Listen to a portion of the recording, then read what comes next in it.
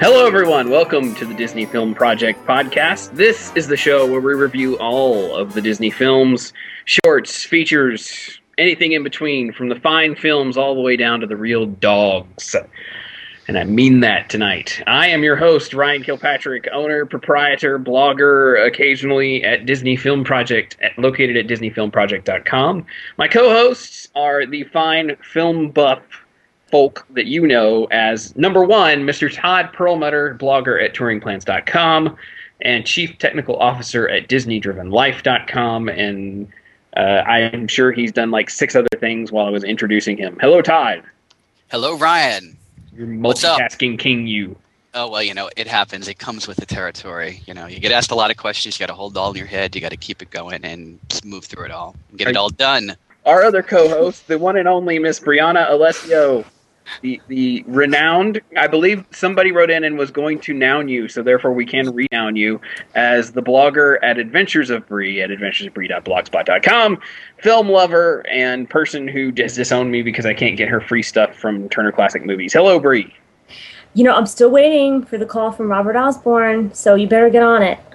Well, he's busy right now. It's like 31 days of Oscar and all that kind of stuff going on, and then he's... All right, but right after it's over. Yes, ma'am. Okay. All right. I'm sorry, I didn't say a proper hello. How are you tonight? I'm well, thank you. Oh. Thanks for asking. Yeah. The most important person in this show, of course, Cheryl Perlmutter. Lovely, talented Cheryl Perlmutter. Superstar Cheryl Perlmutter. Disney fan. Wonderful volunteer Cheryl Perlmutter. Best wife ever. Aww. The person that makes all this possible. Hello, Cheryl. Hello. How are you this evening? Doing good. This week, we're discussing the latest direct-to-Blu-ray sequel, Beverly Hills Chihuahua 2. And of course, to intelligently discuss the sequel, you must first watch the first movie, thereby doubling your pain. All right, so Beverly Hills Chihuahua 1 and 2. In case you couldn't tell, I wasn't a fan, but we'll get there. So the first film, directed by, and I'm going to mess this name up, so I'm going to apologize to the man who has done way more in his life than I ever will, Mr. Raja Gosnell, I believe. I'm going to go. Good enough. Okay. He was the director of Never Been Kissed, Big Mama's House. He's directed Scooby-Doo 1 and 2, the not the cartoon versions, the live-action Freddie Prinze, Sarah Michelle Gellar versions. Did you know he's directing the upcoming Smurfs movie? I'm sorry to hear that. Sorry to hear that there's a Smurfs movie. A little of both. Yes. All right, so this film, Beverly Hills Chihuahua, the first film, stars Jamie Lee Curtis and Piper Perabo. So the film, if you have seen the poster for the film, you know it's about talking dogs.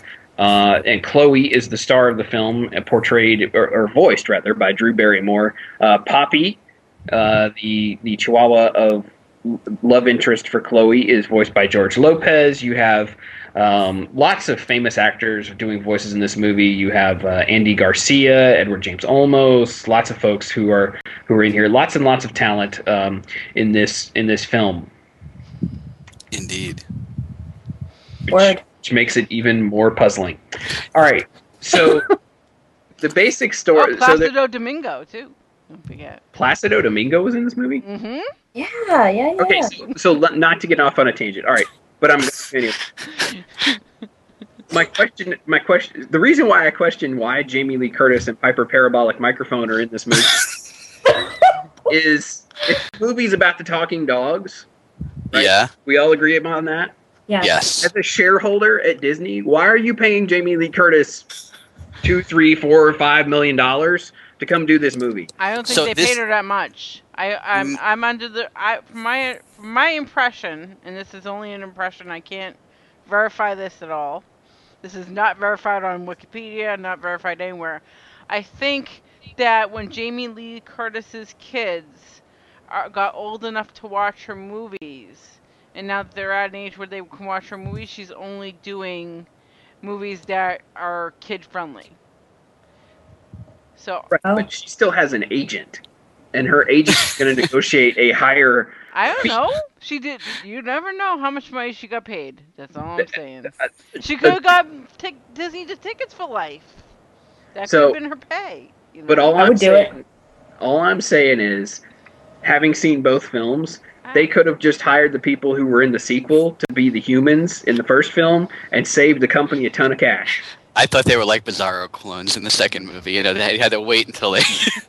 I mean, no, I know it's kind of jokey, but I'm totally serious about this. The movie is about the talking dogs, so why are you wasting money on people who were not in the film that much? This is actually very typical Hollywood. This is not the first time that Hollywood does this sort of thing, right? No, they do it all the time. Right. Is they make these throw off movies that have tons and tons of stars in them and have a story that isn't like the best. Okay. Murder by Death. You're being very kind. Which is actually a great movie, by the way, Murder by Death. But let's face it, that's what Murder by Death is. It's got a crappy story. Right. It just happens to have a whole lot more humor going on, and the people who are on it worked much better together than the people who were in this movie work together. So the background of Beverly Hills Chihuahua 1, the story is that Chloe, the prize Chihuahua of Aunt Viv, portrayed apparently for free by Jamie Lee Curtis. I did not say for free. That's what I heard. I have no idea how much she was paid. Okay. Aunt Viv has to go out of town, and she leaves Chloe with her niece Rachel, who's played by Piper the Paradox. Wait. Cosmetic mogul Aunt Viv. Let's just be fair. Correct. Cosmetic mogul Aunt Viv. So she leaves Chloe with Rachel, and her niece Rachel doesn't really want to be left with Chloe, but there's really no option the way it's presented in the film. So she decides to take off with her girlfriends. She does, at least in some sort of responsible way, take Chloe with her as they run off to Tijuana or somewhere else. I think it was probably like Cabo San Lucas, but having a person who lived in Mexico for a few months sitting next to me while I was watching the movie, that wasn't actually Mexico. Just saying. Right. I actually had this problem in the movie too. It's actually, the movie is completely derogatory towards Mexico in like really bad, nasty, mean Hollywood ways. Yeah. I don't know if anyone felt that way. I guess Sally did feel that way also, though. It's feel that way. My wife did feel that way, and Really? it's not just towards Mexico. There's lots of stereotypes in this movie. But I mean, either Mexico is either presented as in this movie as resort vibrant. All resorts and vibrant, right? Or it's dirt poor and all criminals. One or the other, right?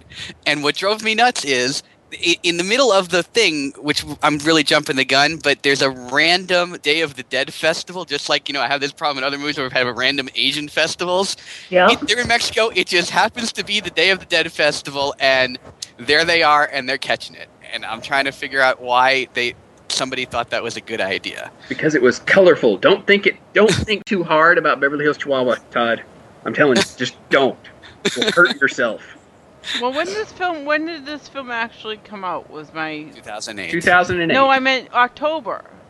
So it would have Yes. been in theory it would have been the month October. Day of the Dead does happen in October. You were kind of right. Cheryl's trying. She's trying. I'm trying alright. to defend this movie. I really I mean, I didn't lose this one, but I think Tom would be glad if I did lose this one. So when they take off to Mexico, Chloe gets kidnapped by a dogfighting ring, and when she's in the cages at the dogfighting ring, she meets Delgado, who's voiced by Andy Garcia. Again, we're spending lots of money in this film for reasons I can't comprehend. But she meets Delgado, who's a German Shepherd who helps her escape, and they run away from the dogfighting ring. The dogfighters realize that Chloe is worth something because she's wearing a diamond collar, and they realize that she's Aunt Viv's dog after a little research. It's not really clear. I don't know if you guys thought this, but it's not clear immediately whether they're chasing her for the collar or because she's Aunt Viv's dog. And then eventually you see a picture. You see the head of the dogfighting ring looking at a picture of her with Aunt Viv, and it wasn't until that point that I went, okay, so it's not just the collar thing. Right. I did catch that, and yeah, it's the same. Yeah. Yeah, agree. Yeah. Okay. Todd Jasper wants to talk, so I'm going to let him in with you. So you have these parallel paths where Sam and Rachel and Poppy are trying to track down Chloe, And then Chloe and Delgado are trying to get back to Beverly Hills, and the dog fighting ring is trying to chase them down. And for some reason, there's a rat and an iguana that get involved in this, Manuel and Chico. Yes. Yep. And that's Cheech Marin and Paul Rodriguez. Right. Again, spent money for some reason on the rat and the iguana. I'm just gonna be honest. I don't know why they're there. Really don't. For comedic emphasis. I actually think they were there just for the one scene with the piñata, which you really have. That's my favorite. You have to feel sorry for that poor kid because he's like traumatized by piñatas for life. It's alive. You be? It chases him around the store. That's That's actually the best part. Yeah, there's some funny little bits in here, but what Todd's talking about is like the rat and the iguana like basically go inside a piñata, and the piñata is just scooting around the store Benny Hill style, and this storekeeper's chasing it. And I made a Benny Hill reference. No one but you and me are gonna get that, Todd. But I know it really was. You're right though. It completely was a Benny Hill camera angle and everything though. Yeah, you really called that there. So. It's about this time. The rat and the iguana, Manuel and Chico play a trick on Chloe and steal her collar, and I guess it's a device to get the collar off of her. But I just didn't really understand what their purpose was in the whole film. But they gave me kind of a Timon and Pumbaa vibe. Not as cool, but that's what I think they were kind of shooting for here. Yeah, I think that's what they were going for. Yeah, they missed. Unsuccessful. Yeah. And we learn at this point, as Chloe and Delgado get off track, that Delgado has lost his sense of smell. And it was at that point that I nearly died, because the realization that the dog has psychosomatic symptoms and is suffering from post-traumatic stress disorder. I like Delgado. I don't know, but Ryan, it's like your favorite Lady and the Tramp character right there. It is like Trusty, I agree, but at least Trusty, like, it's not Yeah, never mind. Okay, so Chloe and Delgado end up in the Aztec city of Chihuahua, where they find this huge race of Chihuahuas. Yeah, pretty much. Well, and this is important because then Chloe learns how to be a mighty Chihuahua. So she finds her voice. There's a couple of interesting things that actually do happen. There's a deleted scene too that goes along with this. Even before the deleted scene, though, right? When they're on the train, right? There is a revelation moment for Chloe, and it does happen on the train, and that's when she's talking to this younger dog. That the dog is asking her, why are you wearing a bootie? Because she's only got one of her 4 little Beverly Hills booties left, and and she takes it off after listening to the young kid. And there's that's actually a movie trope, right? Is that the young kid usually has the insight for the adult and makes the adult make the proper decision by having some bit of knowledge passed along. Yeah, but I agree, and that would have been a great and powerful scene if it were not accompanied by Enrique Iglesias' Hero. That is true. That was kind of awesome. The fact that we were portraying her taking off her shoe as a heroic act. Yeah, that's true. Yeah. I was with them until they started with Enrique Iglesias, who, by the way, is Spanish, not Mexican. But even more is why is it when people in the desert, they're one, being hunted by mountain lions, and 2, always run into a cave where mountain lions live in caves? I never understand this. Yeah, they're not smart. That's a good question. I still don't understand how the mountain lions were scared off by a bunch of Chihuahuas. I still can't get over the fact that Todd said Beverly Hills booty. The term just, I didn't think I would ever hear him say that, so. I can it, actually. Yeah? So it's going to be someone's ringtone soon. Yes. So, yeah, Chloe learns how to become a mighty Chihuahua from... Is the guy named the head of the army of mighty Chihuahuas? I didn't. I couldn't. Monty. He's actually named Montezuma, Montezuma. but he says "Call me Monte." Oh, And he also says, "We Chihuahuas are not toys or fashion accessories." And that's Placido Domingo. That's okay. Very cool. He has probably the best lines in the whole movie, though. To be fair to the movie, he has all of the best lines in the span of like 10 minutes. yeah, it's a relative thing. I have comparisons, but they're not appropriate. Can I just say though that his tiny but mighty line makes me think of somebody on this podcast. that's Brianna. Young Brianna.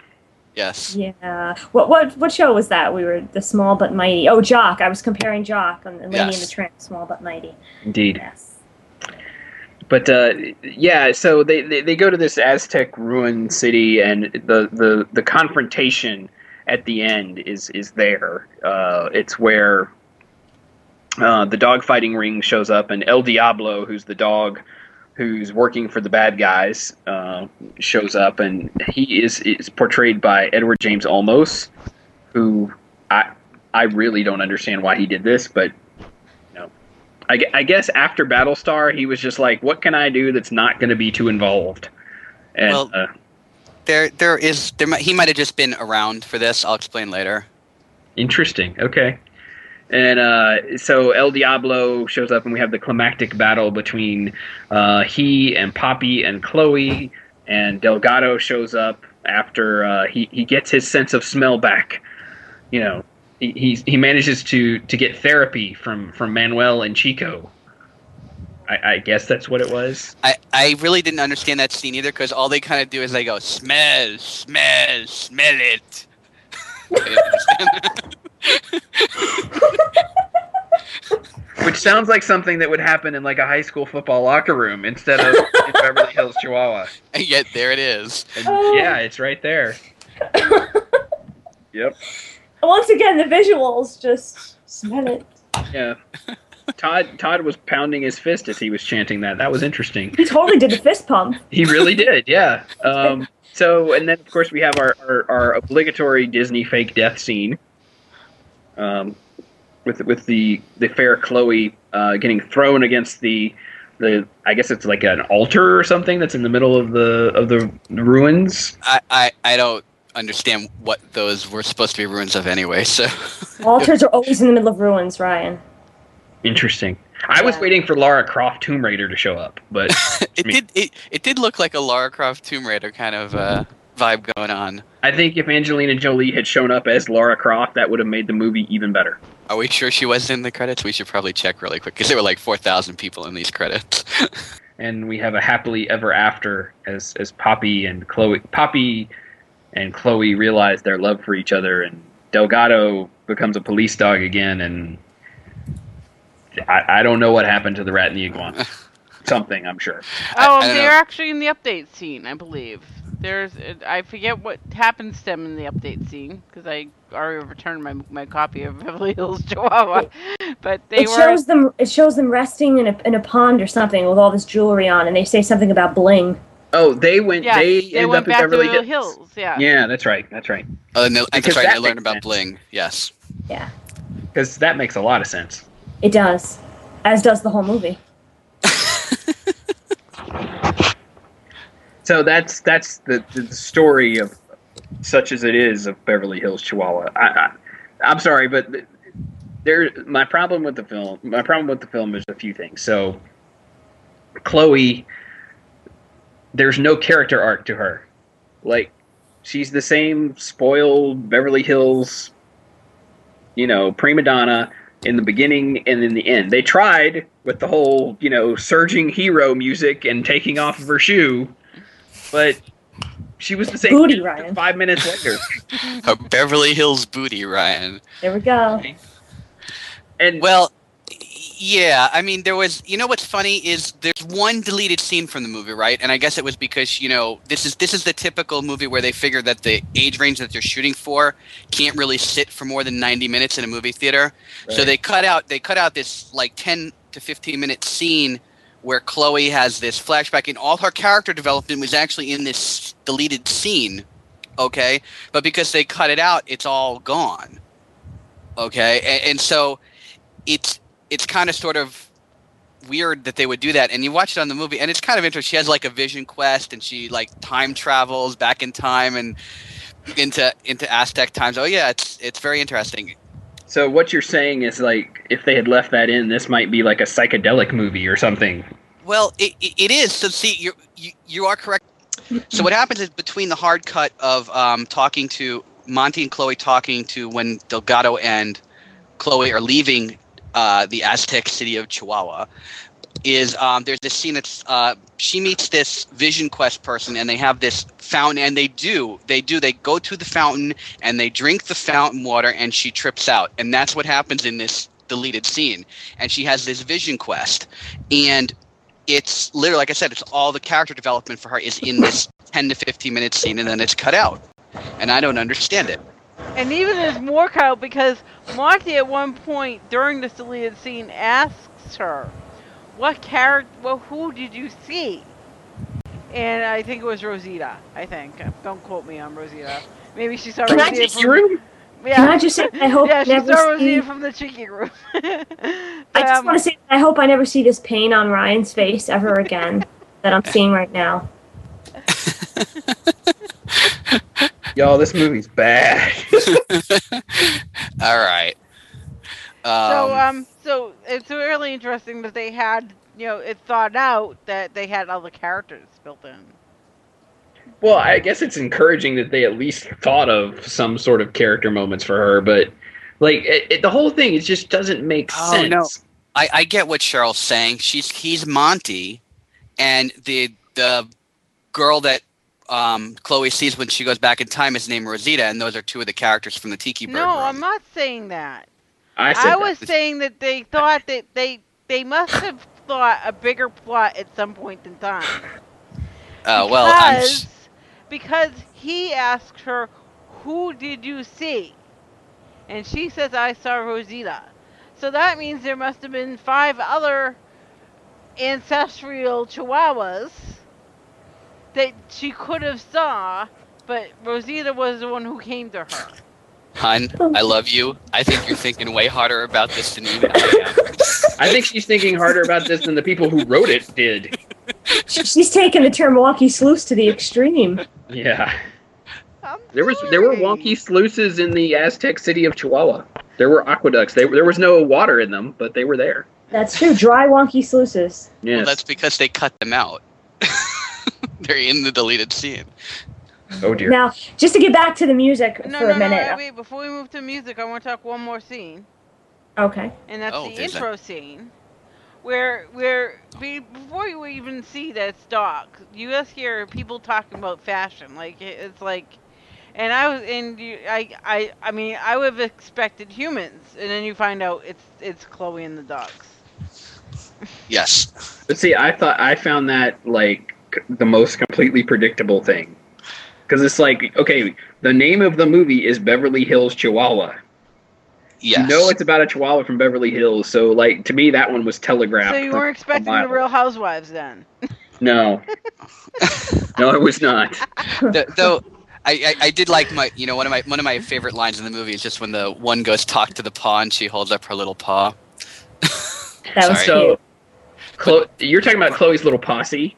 Yeah, yes. That little posse offends me in a myriad of ways because they basically just said, all right, so we have this rich, presumably, Caucasian Chihuahua. So let's stick every stereotype we can in her little group. And do tell what they all are, Ryan. Well, yes, please do. They have the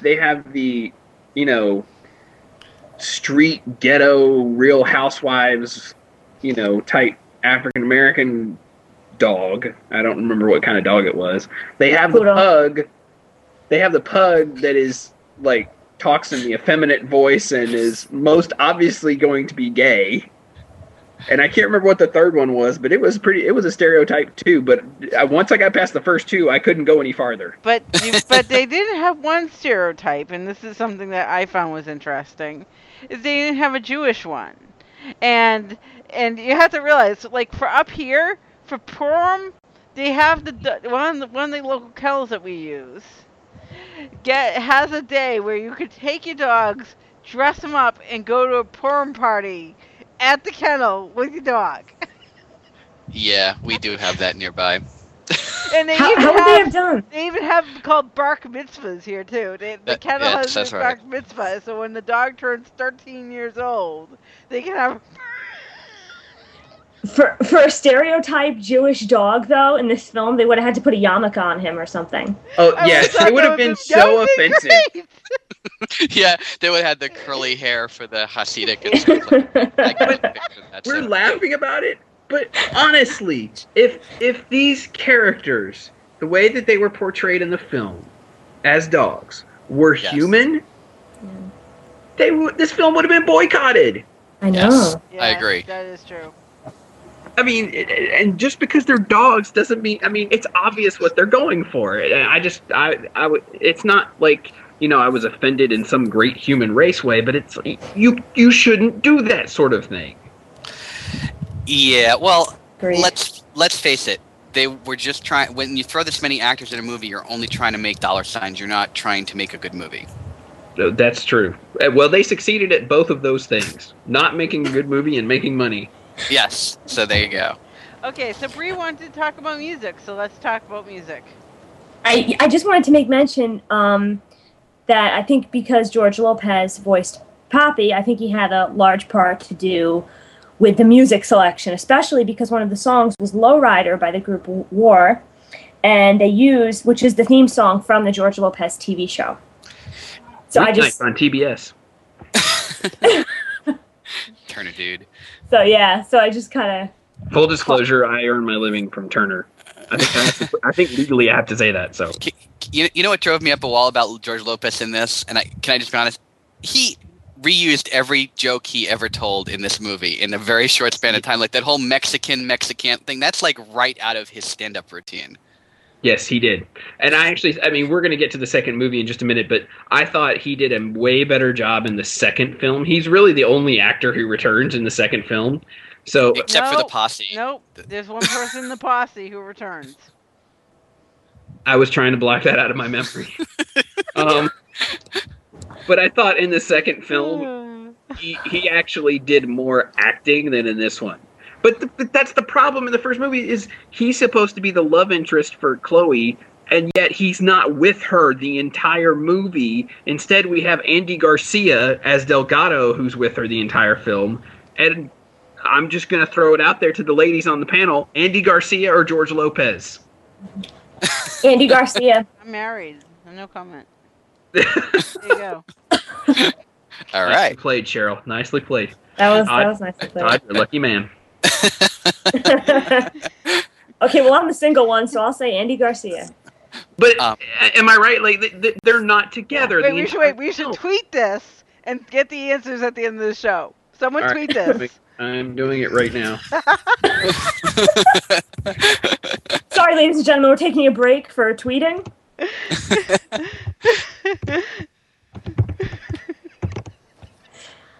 Audience participation. Hey, they can't complain. They are participating. Hey, and if Ev from Twitter wants to throw us some bucks for this, we'll take it. Here's another name that now it's my turn to butcher a name. Heitor Pereira. I have no idea if I came even close with that name. I apologize. That's all right.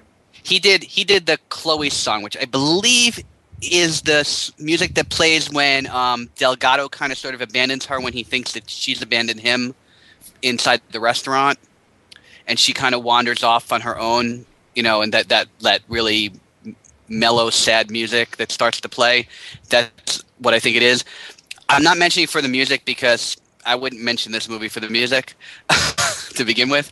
Although I will say that stupid "Oh Chihuahua" song has been stuck in my head all week since I've watched it. Yeah, it's really hard to get it out of your head.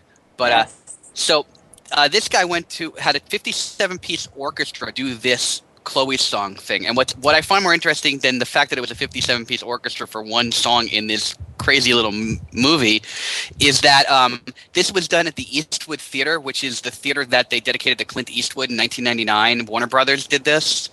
And it's their original scoring stage, and they kind of revamped it and named it after him. And so see, there's actually a Clint Eastwood tie to this movie, which probably explains why a lot of it occurs in a desert. Good point. Okay. Yes. It's a Western in hiding. A lot of things have happened here, but since Edward James Olmos is in the movie, I figured I would mention that the series finale of Battlestar Galactica called Daybreak had its music scored inside this same theater. So I was just, saying that maybe that's why, Edward James Olmos just felt like coming on in and helping out with this movie, though I severely doubt it. You are grasping at straws, my friends. Yes, I am, but I like it. When I can connect to science fiction-y things or Clint Eastwood, I'm good with the thing. So, got it. All right. Well, can I just say one more thing? Since I hit the science fiction topic, please. Can we have the conversation? Is this a good point? No? No, this would be a travesty. To compare this film to Star Wars would be wrong. Are you sure? Yes. Well, okay, no, honestly, who Don't go there. I gotta do it. You gotta let me do it. I'm just saying that, strangely enough, I find that Chloe herself would be Luke Skywalker. Uh-oh. We lost Ryan. Ryan froze. I think he's up. Okay. Or kick the bucket after that comment. I don't want to talk about this. I guess I could see that. I guess. I mean, she's the one on the quote unquote heroic journey here. That's right, and she gets the power of the barking, and she goes through that whole thing with Monty, and Monty is. You don't want to do this, do you? No, Monty is insane, is what Monty is. He's Obi-Wan Kenobi to her Luke Skywalker. He's training her. No, Delgado is Obi-Wan Kenobi. You really think so? Yes, if you're going to go down this road, he's the older person who is showing her the ways of the world. Oh, so is Monty Yoda? Yes. Wait, can I ask something? Is Manuel and Chico R2-D2 and C-3PO? Either that or Bimini and Scooter. I'm going with the rat and the iguana. Rat and the iguana are superfluous. That's what they are.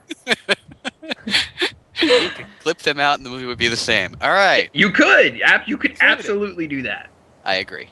Yeah. I just figured, no, because Cheryl and I were having this conversation in the car earlier, and I just kind of sort of feel I can't match anyone up with like Princess Leia or Han Solo, but I just kind of feel that because of the whole getting your bark thing and that whole thing that goes on in the Aztec village of Chihuahua. Okay.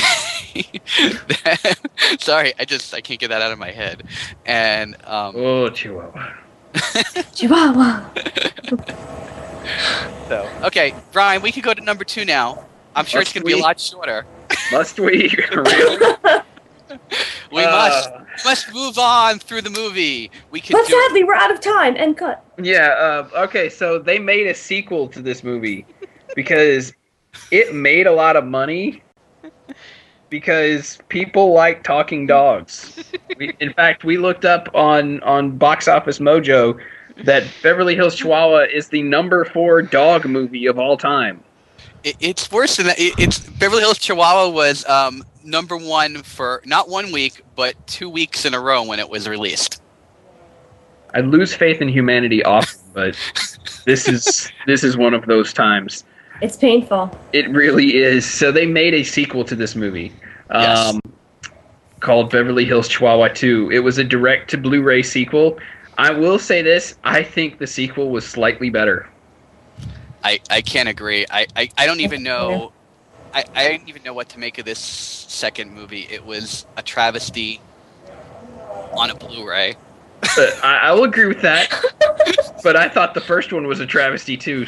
So the way this movie starts, Beverly Hills Chihuahua Dose, is Poppy and Chloe get married, and we have a large fancy wedding at Aunt Viv's house, who is no longer portrayed by Jamie Lee Curtis. There's a nice reception, and the dogs are all carrying on, including the stereotypical dogs, and we have a wonderful scene between Poppy and Chloe and all the romance that is there. Oh my God, the Ryan dude! Oh, look, it's Jasper. How's it Hello, going? Jasper. Did you know I can do this trick? You can dance? They teach me this in class. They taught you to dance in dog school? I can do the dance. That concerns me, Jasper. Don't ever get into one of these movies, Jasper. Please. If they ask you to go into a Beverly Hills Chihuahua movie, don't do it, because we respect you too much, sir. They steal the song from me. It really goes boom, boom, boom, boom, shabishan, boom, boom, boom, boom, shabishan, boom. That is awesome, Jasper. Thank you, Jasper. Jasper Perlmutter, everybody. Yay! Showing up to chime in from the dog perspective on this film. Did Jasper like the movie? I so totally like the first one. Second one, movie? I watch. I'm not sure what go on. It's very strange.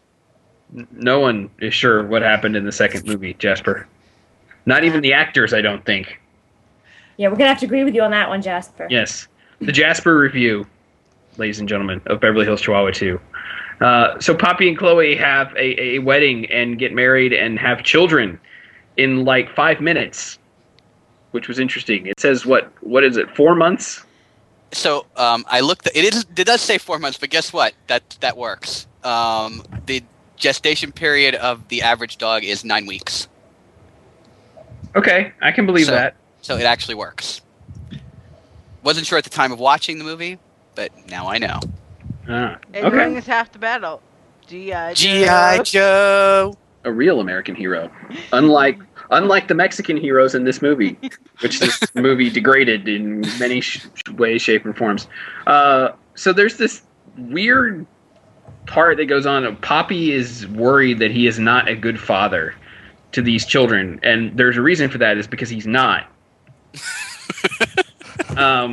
He's drowning them in mud instead. Yeah, he's sending them down slides into mud. He takes to put them to bed, and they start tearing up the house. And I mean, like, he's not good at it. But he's not intentionally bad at it. It's just the way it all plays out, right? He's not trying to be a bad father. He's just not very good at it. Correct. Yeah.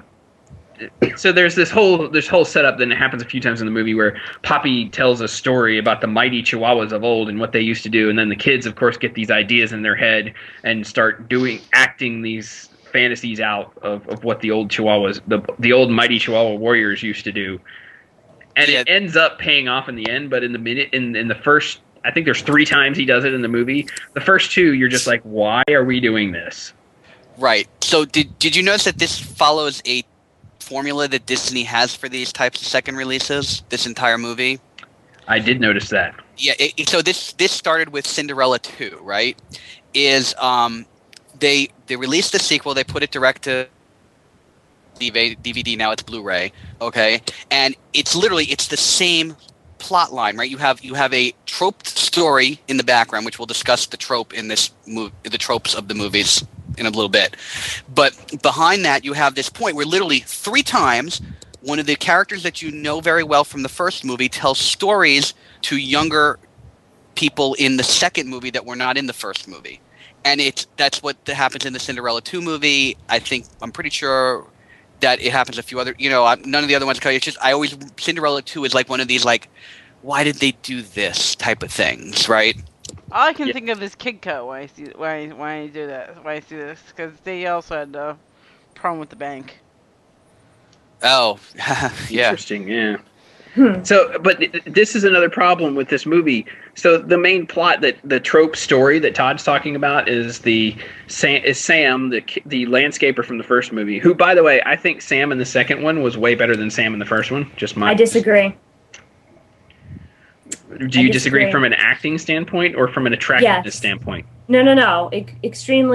Only from an acting standpoint. I don't think the Sam in this movie could act at all. And what in the wide world of sports happened to his accent? Good. That's a good point. I thought he did okay with the material he was given. I would not blame his lack of acting on him per se. And wait, I have bad news for Ryan. I have actually thought of a sequel for this movie. Oh no. Because Sam's last name Sam's last name is Cortez. And do we all know what other famous family is named Cortez? Do tell. You brought it up. The family from Spy Kids. Oh, so we would have a Spy Kids Chihuahua crossover? Harold? No. I mean, so both movies are just tropes for very typical. A trope is a theme that is basically pulled from a box of existing themes. This is like there's an old saying about Hollywood movies or books sometimes as well, where every idea has already been covered. Okay, that's where the concept of tropes comes in. So, whereas in Beverly Hills Chihuahua 1, it is the little girl lost trope. Okay, in Beverly Hills Chihuahua 2, this is the save the farm trope, also known as the lassie trope. Okay, is that why they used it? Because it's a dog movie? Who knows? But it's literally the worst, most overused of all the tropes is the save the farm one. I agree. Every television show sitcom uses this at one point or another, and it's terrible. Basically, the idea is that something is happening to the farm, or in this case, the house, okay, and they're about to lose it in foreclosure to the bank in the town, and they have to do some miracle thing to get enough money to pay back and get back the farm or the house. That's the save the farm trope. And that's what's going on here, because Sam's parents are about to lose their house. They need $40,000 by like the end of the week to keep the house. And it's horrible and so awful. And for some reason, Delgado shows up in the midst of this, and he's we find out why later. We find out why he shows up later. But, you do? Yes. Yeah, we do. Yep. I missed that. Okay. It turns out Delgado's sons are agents in the L.A. task force.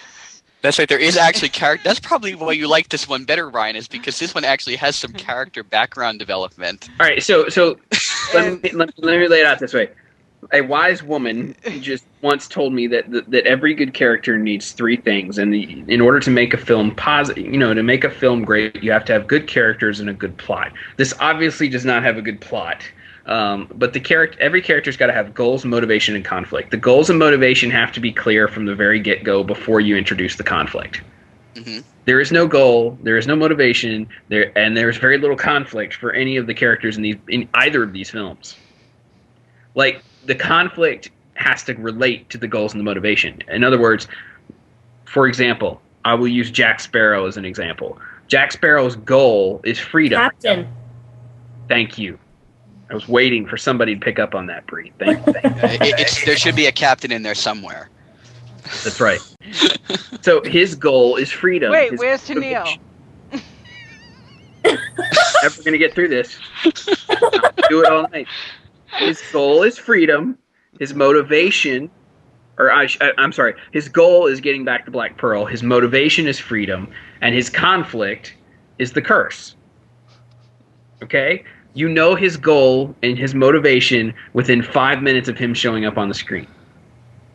Mm-hmm. Right? I agree. Chloe doesn't have a goal. She likes her life the way it is.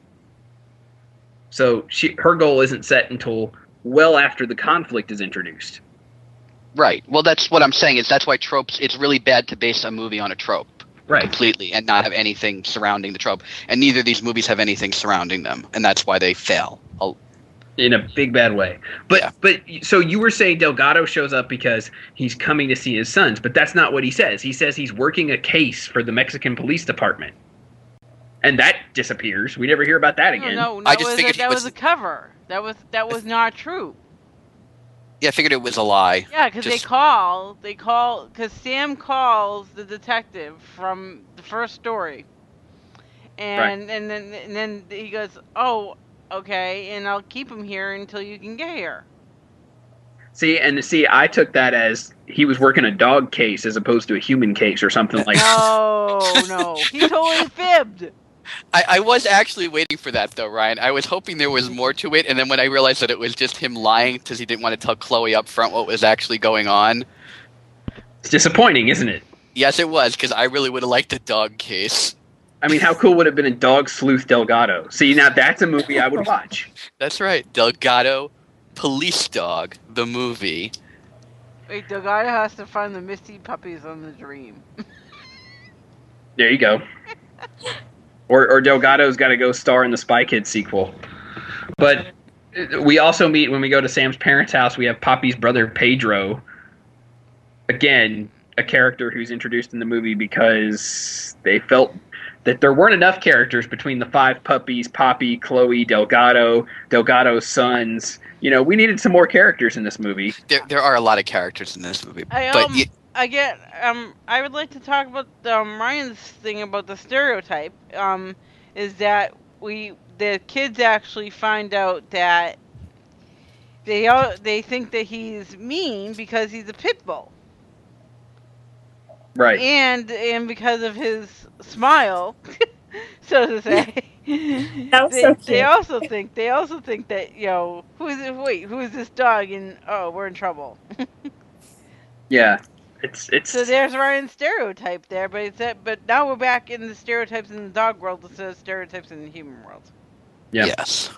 Now, I there's a little bit of geek cred here because Pedro's actually done by Ernie Hudson, who was Winston from Ghostbusters. Yay! So, very, very good geeky thing there. And we mentioned, speaking of geeky things, I'm going to disappoint Bree here. Bree, you know who one of Delgado's sons is voiced by? Whew. Someone on a show that you and I both love. Really? It's John Huertas from Castle. No way. Yes. That is incredible. Mondays at 10 on ABC, everyone. And since we're talking about characters, Delgado's voice is also someone we should all know. Okay, go. And that would be? He is a bad guy from Mulan.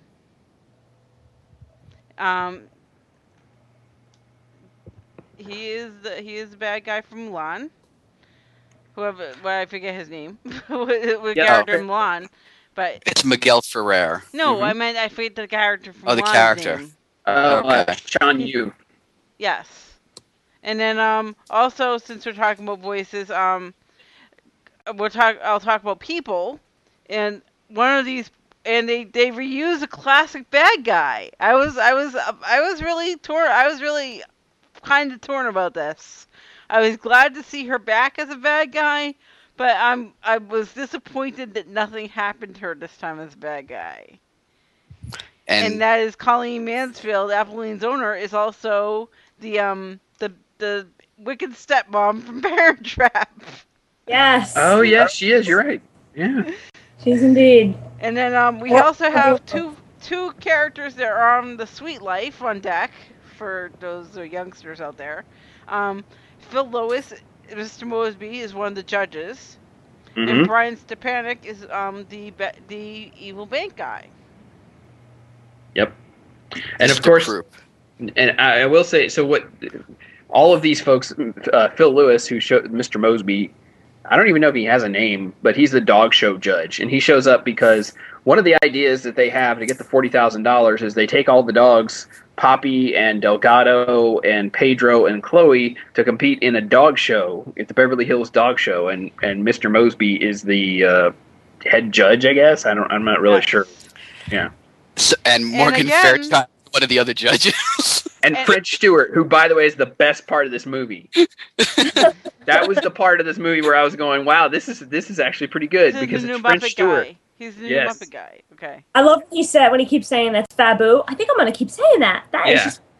And then we have another comment on Dog Society, because they don't win the $40K because Poppy doesn't have papers.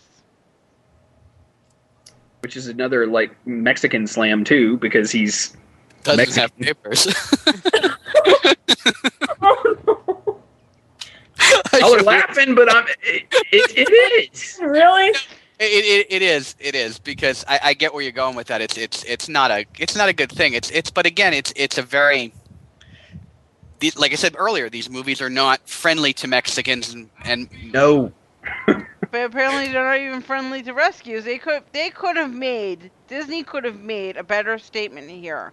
And I'm gonna go on their limb here because I have rescued a dog, and in fact I went to the pound today. And let me tell you, it's a sad story out there, folks. But Disney could have made a better story with this and said, let the dog win and let them win and forget the bank robbery stuff. I don't know if it would have been a better movie, but I'm going to say it could have made a statement somewhere there. And let's say he wins nothing. He couldn't win the money, but he could win at least a trophy. I don't know where I would want to go with that, but I mean, I'm just saying it's a sad society when we can't say we need to rescue dogs. And I mean, the reason we are purebred is because I want a specific breed. But I mean, that wasn't rescuable. But I mean, if you can rescue out there, folks, do so. Amen, sister. Fair enough. Agreed. But to be fair to Cheryl, that's actually a theme of the movies, of the first movie at least anyway, is that concept of rescuing that's not actually carried over into the second movie. Is right, because they do that in the first movie. Well, and they don't in the first one, even though it's there, they don't make the point. You know what I mean? Like it's there, but they don't make the point. Yeah, the only point they make is at the end. They say they have a thing of spay and neuter. Right, in both movies they do it, actually. They have the little adoption message of both movies. Bob Barker message. Yeah. But so they go compete in the dog show and lose for some reason that I can't fathom. And then all of a sudden the puppies get this idea from the story. This is where the whole story trope plays into things. From one of Poppy's stories, they decide that they're Chihuahua warriors and they're brave, and they go to fend off a bank robbery and they end up catching the robbers, and that's how the house gets saved, because they get a reward for catching the bank robbers. And see, I thought that's where we were going to go with Delgado's case. I thought Delgado's case was going to be these bank robbers. But no, we just left that one hanging out there. Yeah, I'm sure a writer left or quit, and they just kind of said, oh, well, this guy wrote this, and this guy wrote this, and let's put a fashion show in between them.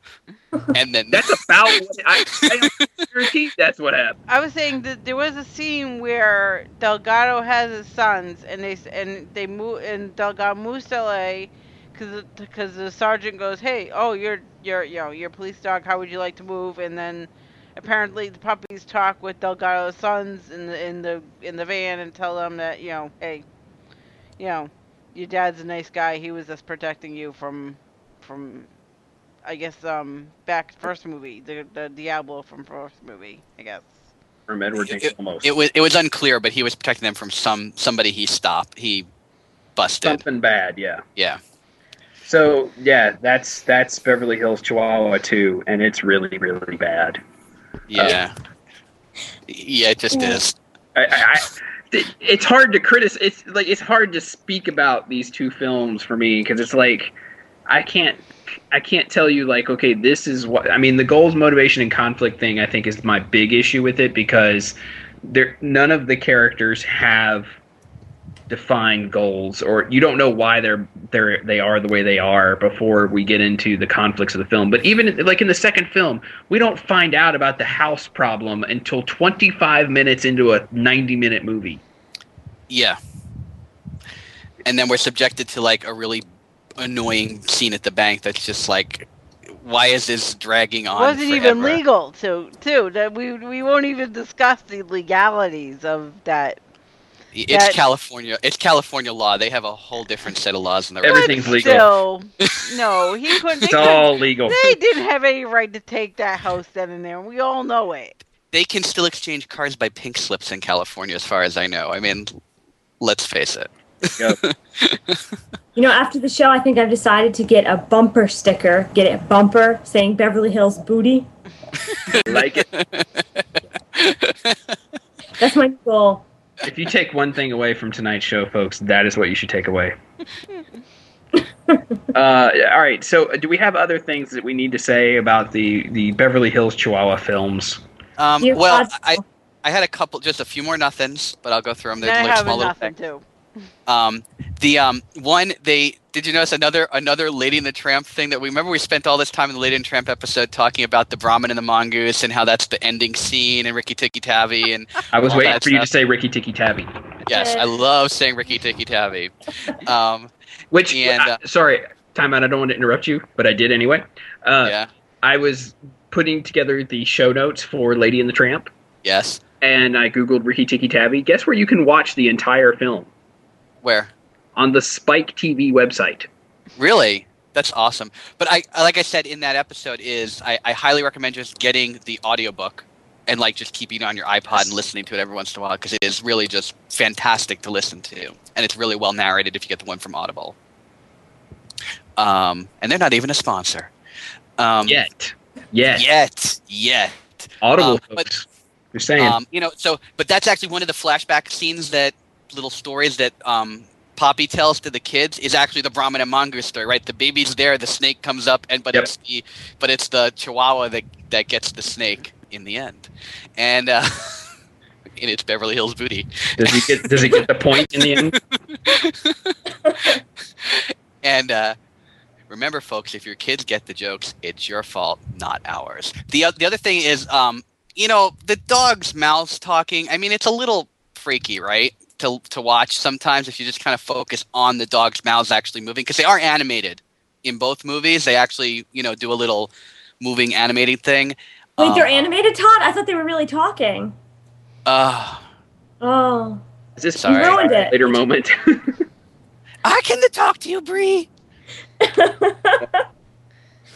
But this is that whole concept of the uncanny valley, right?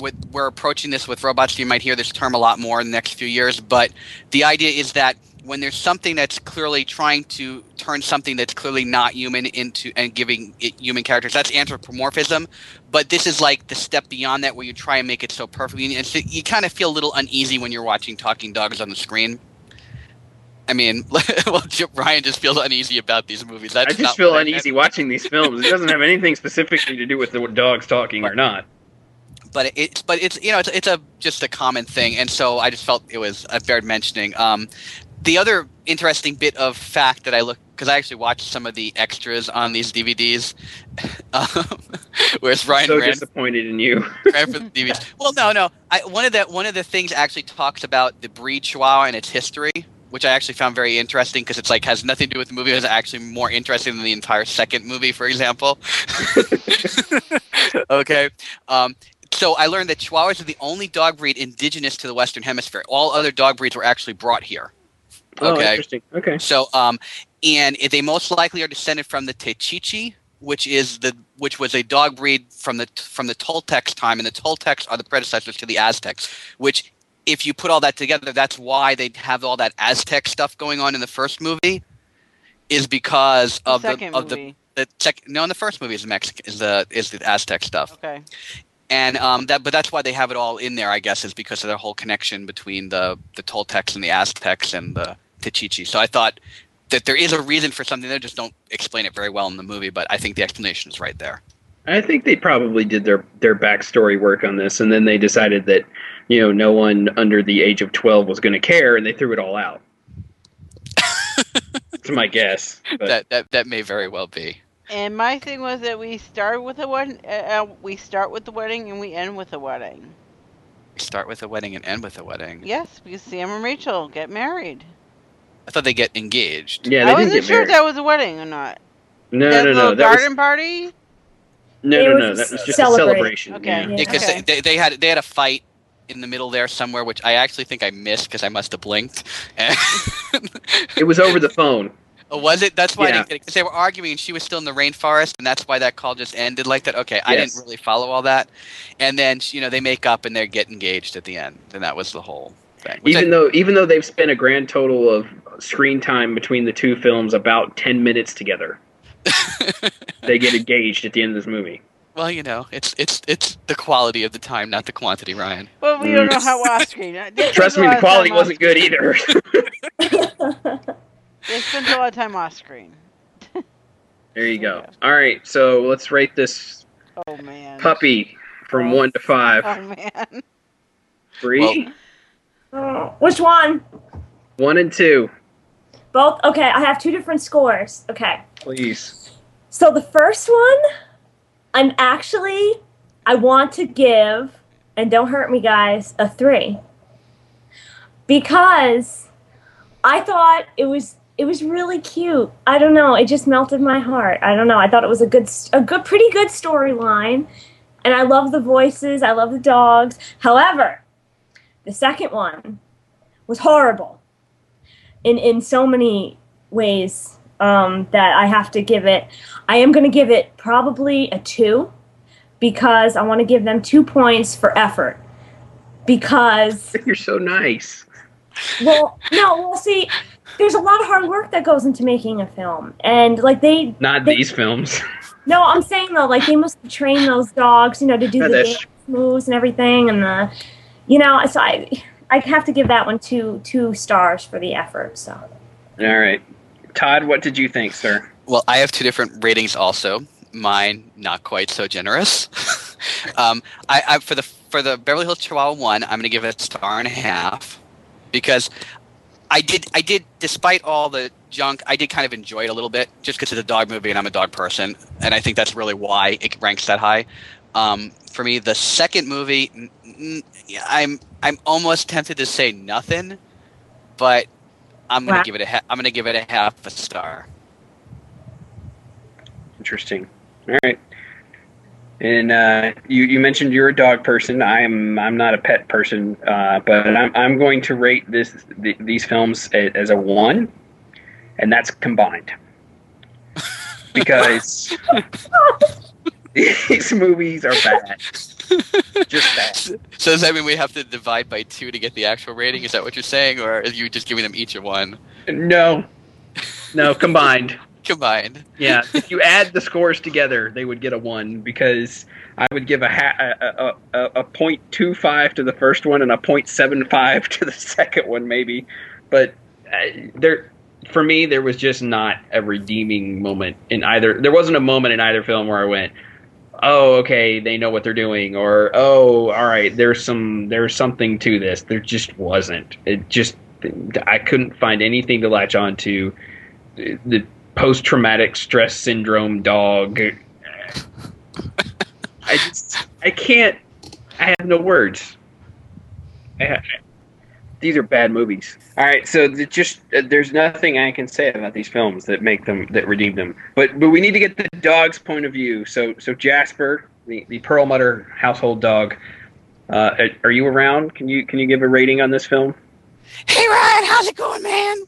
It's going good, Jasper. How are you? I'm totally awesome. Of course you are. How did you saw both films? What did you think? I really liked first one. First one was fun. I dance. I go boom, boom, boom, boom, Chabishan, boom, boom. Oh, we did this already. I'll give it 3 paws up. Can you do 3 paws up without falling over? I'm multi-talented. Interesting. Way to go, Jasper. All right, for the second film.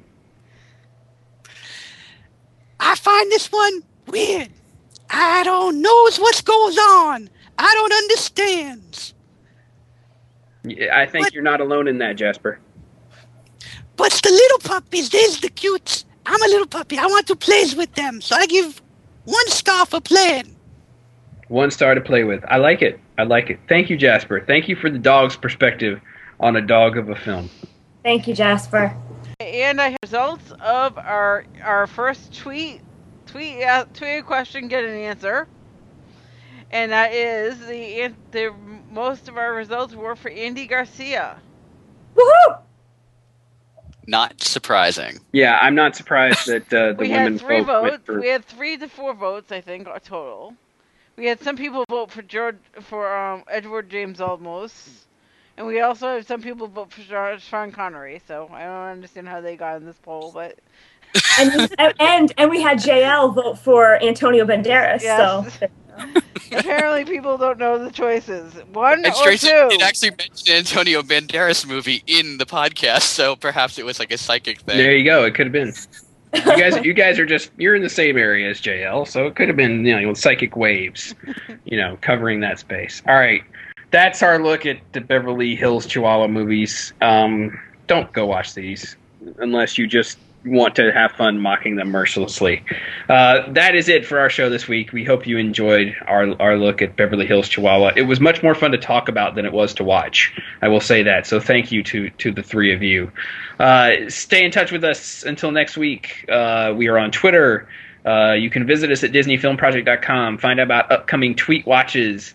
You can listen to the show. You can read blogs when I have the time to write them. You can read my blogs on DisneyDrivenLife.com. You can see Todd and his technical expertise there. You can read Todd's blogs at TouringPlans.com. Every once in a while, I'll have one there as well.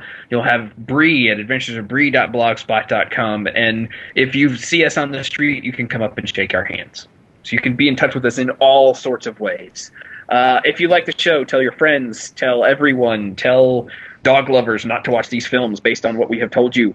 Leave us a review in iTunes. Spread the word, folks. We want everybody to listen and enjoy the show. Hopefully you are enjoying it and you can share that with everyone else. We will see you next week. Hasta la vista. Bye. Vaya con Dios. Bye, bye.